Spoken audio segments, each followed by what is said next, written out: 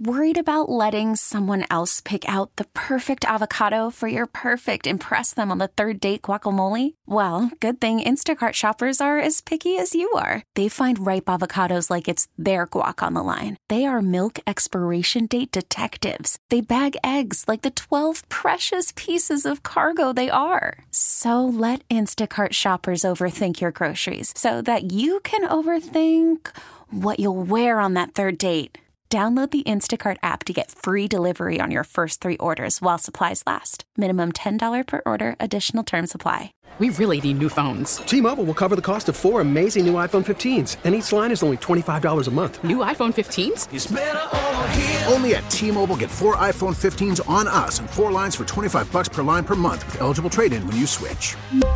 Minimum of 4 lines for $25 per line per month with autopay discount using debit or bank account. $5 more per line without autopay, plus taxes and fees. Phone fee at 24 monthly bill credits for well-qualified customers. Contact us before canceling account to continue bill credits or credit stop and balance on required finance agreement due. $35 per line connection charge applies. See T-Mobile.com.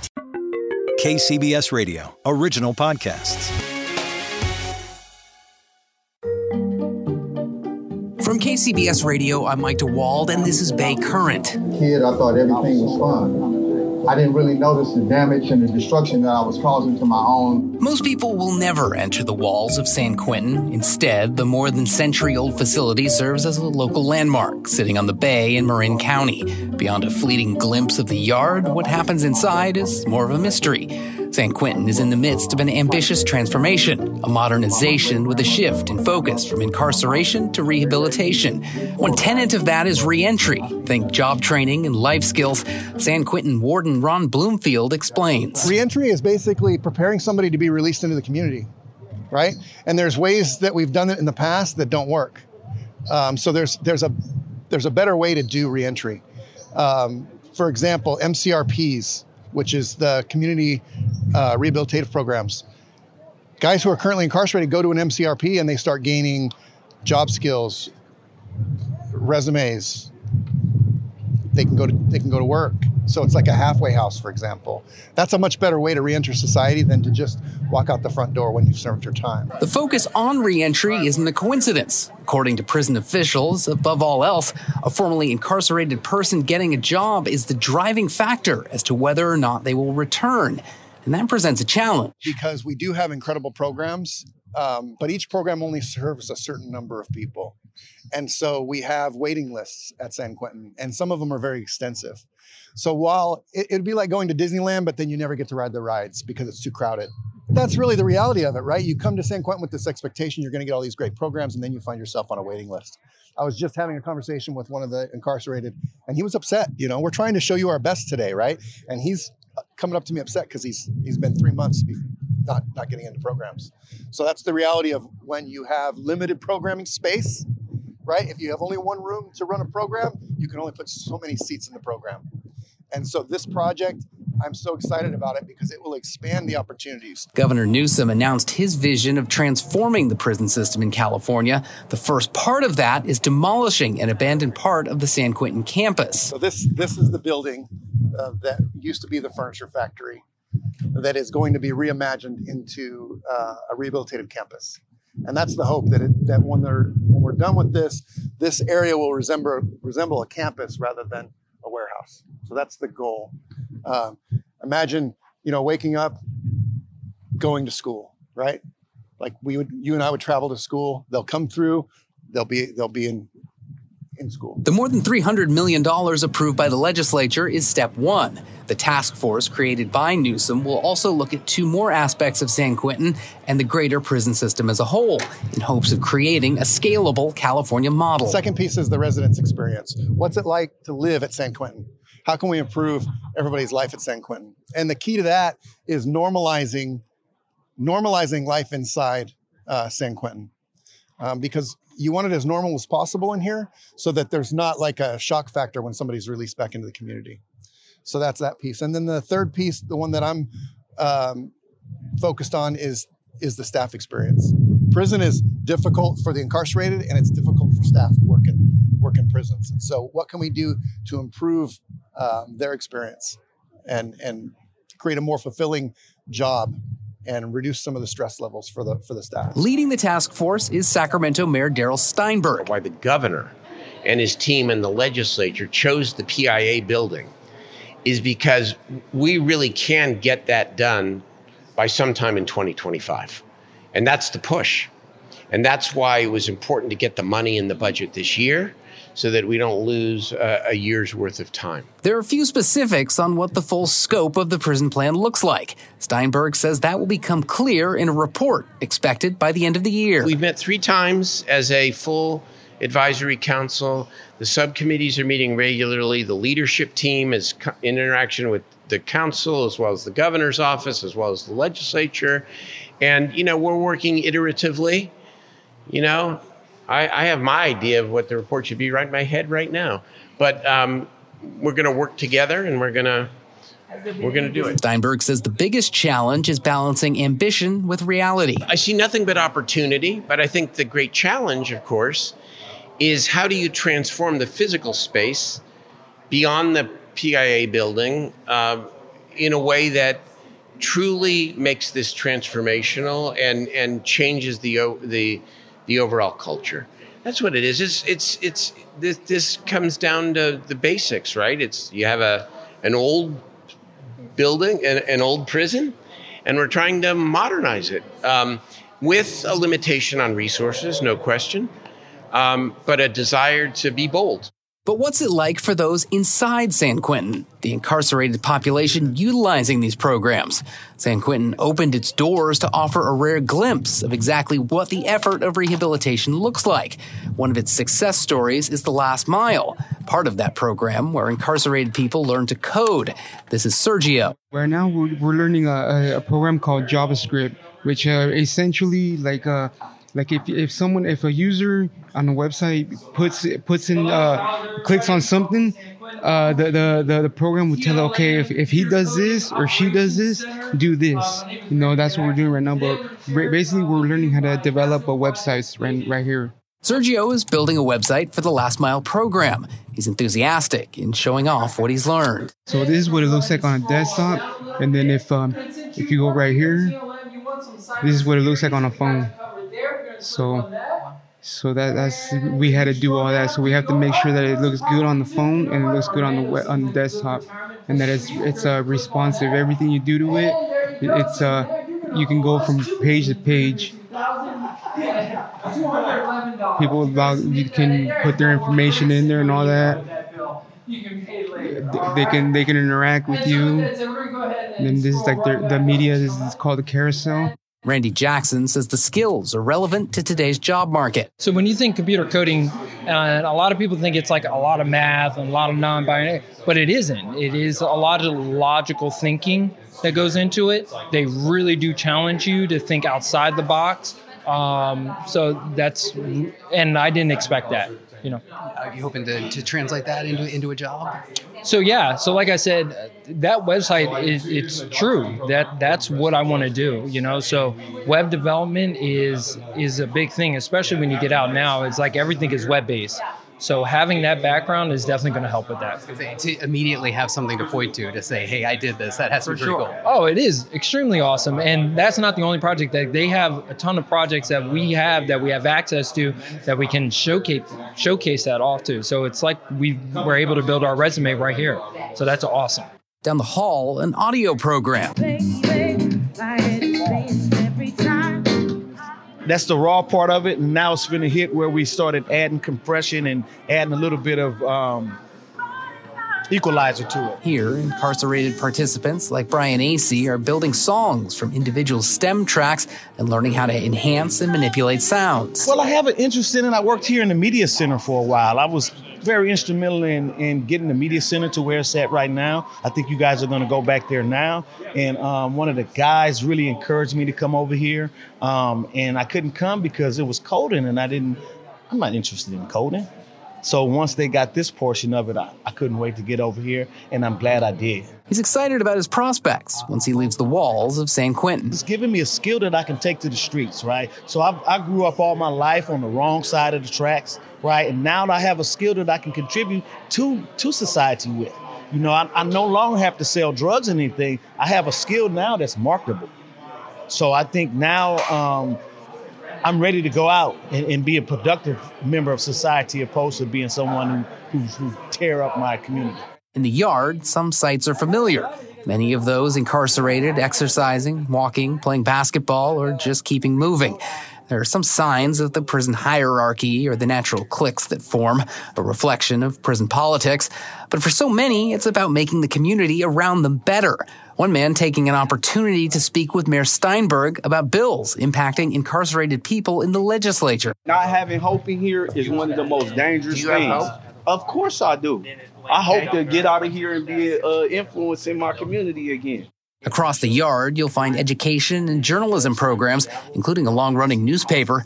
That's where Edwin Chavez works, specifically on the section for Spanish speakers. In the state of California, the Spanish community is between 40 to 44%, right, as the population demographically. With that being said, the language barrier is a big thing in here within this wall. So you have a wall within another wall. And what we did right now in this edition right here, we talk about town hall meeting, right? So we did our own independent story in Spanish, telling about the town hall meeting and what this is all about, what the transformation of San Quentin is going to be about. We also had another article here about CGA, which talks about criminal against members anonymous, right, which is a rehabilitation program. So we're trying to highlight all the rehabilitative perspective that we have going on right here. Unfortunately, at San Quentin, there's over 40-something self-help programs, but it's only about no more than 5 in Spanish. And the reason I know is because I facilitate 3 of those in Spanish. So I'm able to be part of the process. He says the San Quentin experience can be especially difficult for those who don't understand English. For the Spanish community, it's a challenge because of the language barrier. So like I told Warren right here, right, we talk about making our community safer, right? Why not make the world safer? And what I mean by that is, like, if you don't know what led you to prison, if you don't know why you came to prison, you're prone to reoffend, whether you're in Mexico, in China, whatever. But if you had the coping tools and the understanding, and you go to the process of the rehabilitation process, right, you become educated and you're able to work on yourself. And I think that's one of the things that's missing right now that we have to kind of look up to, this community abroad, because there's a higher population.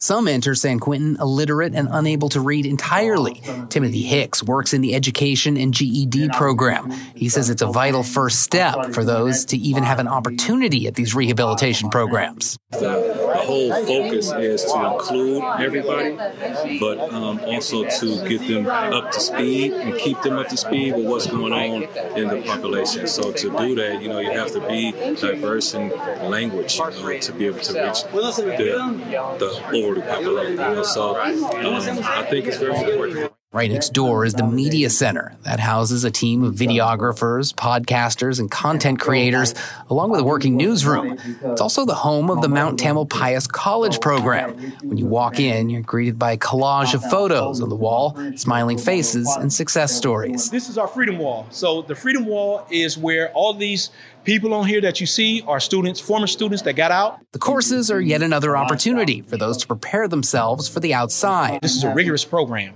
And so when a lot of them said when they got out, like the college programs on the street, wasn't nothing compared to what they was going through in here and what was required of them. And so they came back in and they shared their stories with us. And a lot of them has developed foundations and programs to help us transition from incarceration to our communities.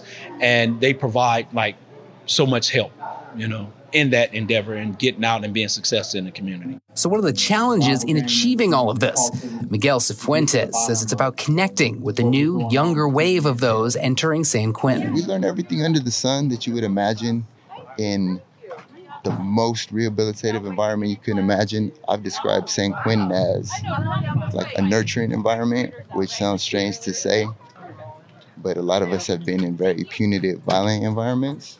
And so getting to experience that here, to experience support from volunteer staff, the correctional staff, other incarcerated people that have been longtime participants in these programs, they're like mentors to us, right? And so that is a very nurturing environment, and it's very different from some of our experience.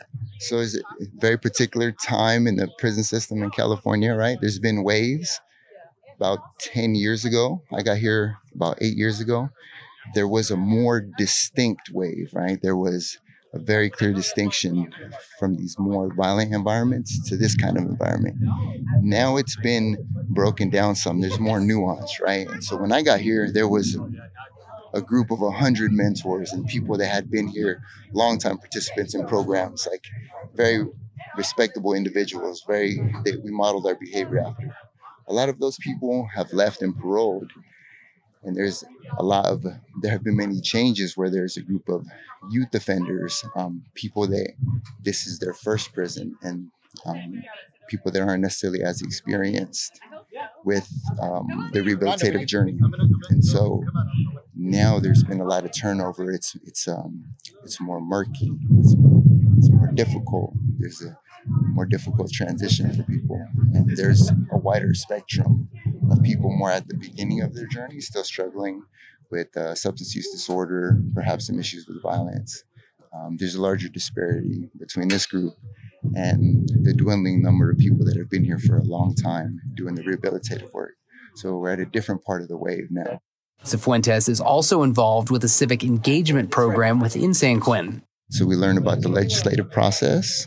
It's a group of about 20 of us, and we learn about how to participate in legislative campaigns, letter writing campaigns, how we can impact some of the policies that impact us as incarcerated people, and how we can make that total transformation to actually contribute to public safety where we once took away from it. How is the facility contending with these challenges? Warden Broomfield says it's all about incentives. So everybody, if you think about it this way, everybody's on their own journey towards rehabilitation. Some people are all the way over here. They've gone through all the programs. They're ready to reenter society. Others are still, just newly exposed to it, right? And they still might be in their criminal thinking, right? They still might be dedicated to their, to a gang or loyal to a gang. They're eventually going to progress, right? So everybody's on a different spectrum when it comes to their willingness to rehabilitate. We've got some great incentives in CDCR where we incentivize them to program, and then they absorb the programs and they're changed, right? That's like rehabilitative credits, right? Fulfill a program, get time off your sentence. It's a great incentive. Whether you're wanting to program or not, that's a great incentive. But what happens is basically you go into the programs and you pick something up from it and you mature from it. And so, yes, we have all types of people at San Quentin. I would say the majority do want to program. There's always a few that aren't sure. As an aside to this story, as I made my way through the facility, I noticed a number of incarcerated men recognizing the KCBS logo on my microphone and being really enthusiastic about the station. I assumed they were just excited for a media visit and didn't think much of it. That's until I ran into Miguel Cifuentes, who told me the station is critical for some in San Quentin when time is of the essence. I recognized your microphone, the KCBS radio, and I remembered being in the hole here last year. And so one of the parts of humanity they give us in the hole is this little tiny Sanjian brand radio, and has a hand crank because we can't have batteries because of security reasons in ADSEG in the hole, as we call it. And so it has a hand crank, old school, right? Like you got to crank it to get energy. And so one of the only ways we knew how to tell time was KCBS radio. And every few minutes when they say a news break, that's the only, otherwise we just know it's light time, dark time, dinner time, or KCBS time. That's it. Bay Current is a production of KCBS Radio. I'm Mike DeWald. For more Bay Area stories, subscribe to Bay Current on the Odyssey app or wherever you get your podcasts.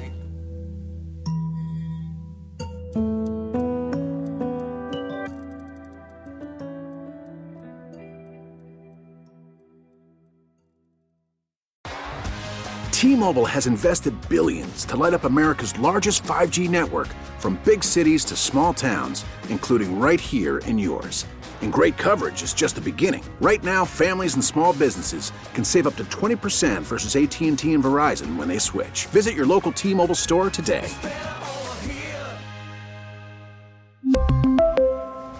Plan savings with 3 lines of T-Mobile Essentials versus comparable available plans. Plan features and taxes and fees may vary.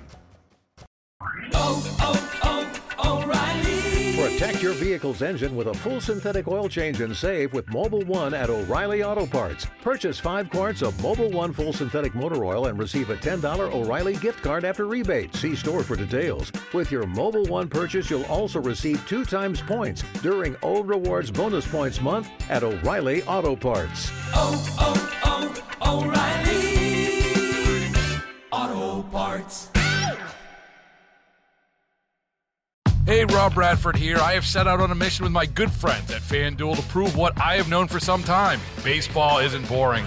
Now I have a daily podcast to prove it with some of the most notable people in the baseball world, screaming baseball isn't boring from the mountaintops, or at least agreeing to come on our show. Players, managers, GMs, and yes, even the commissioner of baseball, Rob Manfred. It has been a constant wave of baseball's most powerful voices. So join the revolution. Subscribe and soak in Baseball Isn't Boring. Listen on your Odyssey app or wherever you get your podcasts. You'll be glad you did.